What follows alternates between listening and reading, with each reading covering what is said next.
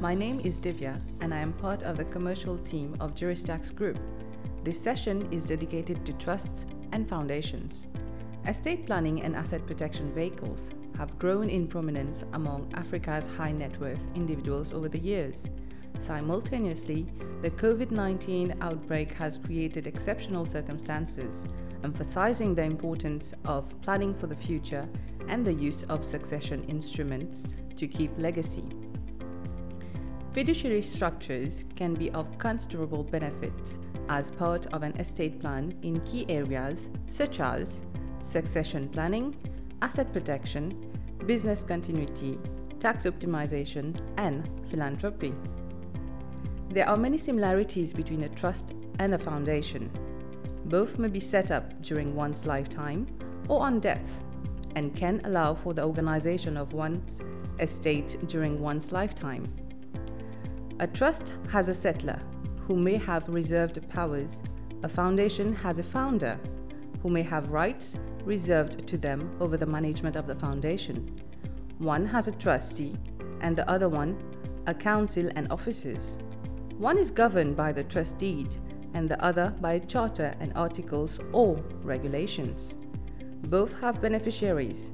However, the main difference between a trust and a foundation is that a trust is not a legal entity. It is an agreement between the settlor and the trustee in which the ownership of the assets is transferred by the settlor to the trustee for the benefit of the beneficiaries named in the trust deed. There is therefore split ownership, legal ownership by the trustees, and the equitable interest held by the beneficiaries named in the trust deed. A foundation, on the other hand, is a legal entity established through a private or public instrument known as the Foundation Charter and is registered in the public registry of the relevant jurisdiction. The administration of the assets is undertaken by the Foundation Council. Assets transferred to a foundation become the assets of the foundation. They cease to be the assets of the founder and are not the assets of the beneficiary unless and until distribution made to such beneficiary. The governing law for a trust may be changed generally without any registration process, which is not the case for a foundation.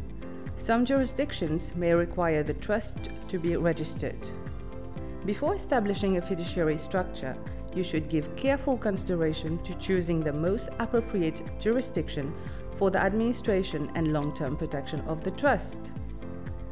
An important aspect will be choosing the right trustee, which should depend on the skills, reputation, and costs of the fiduciary company.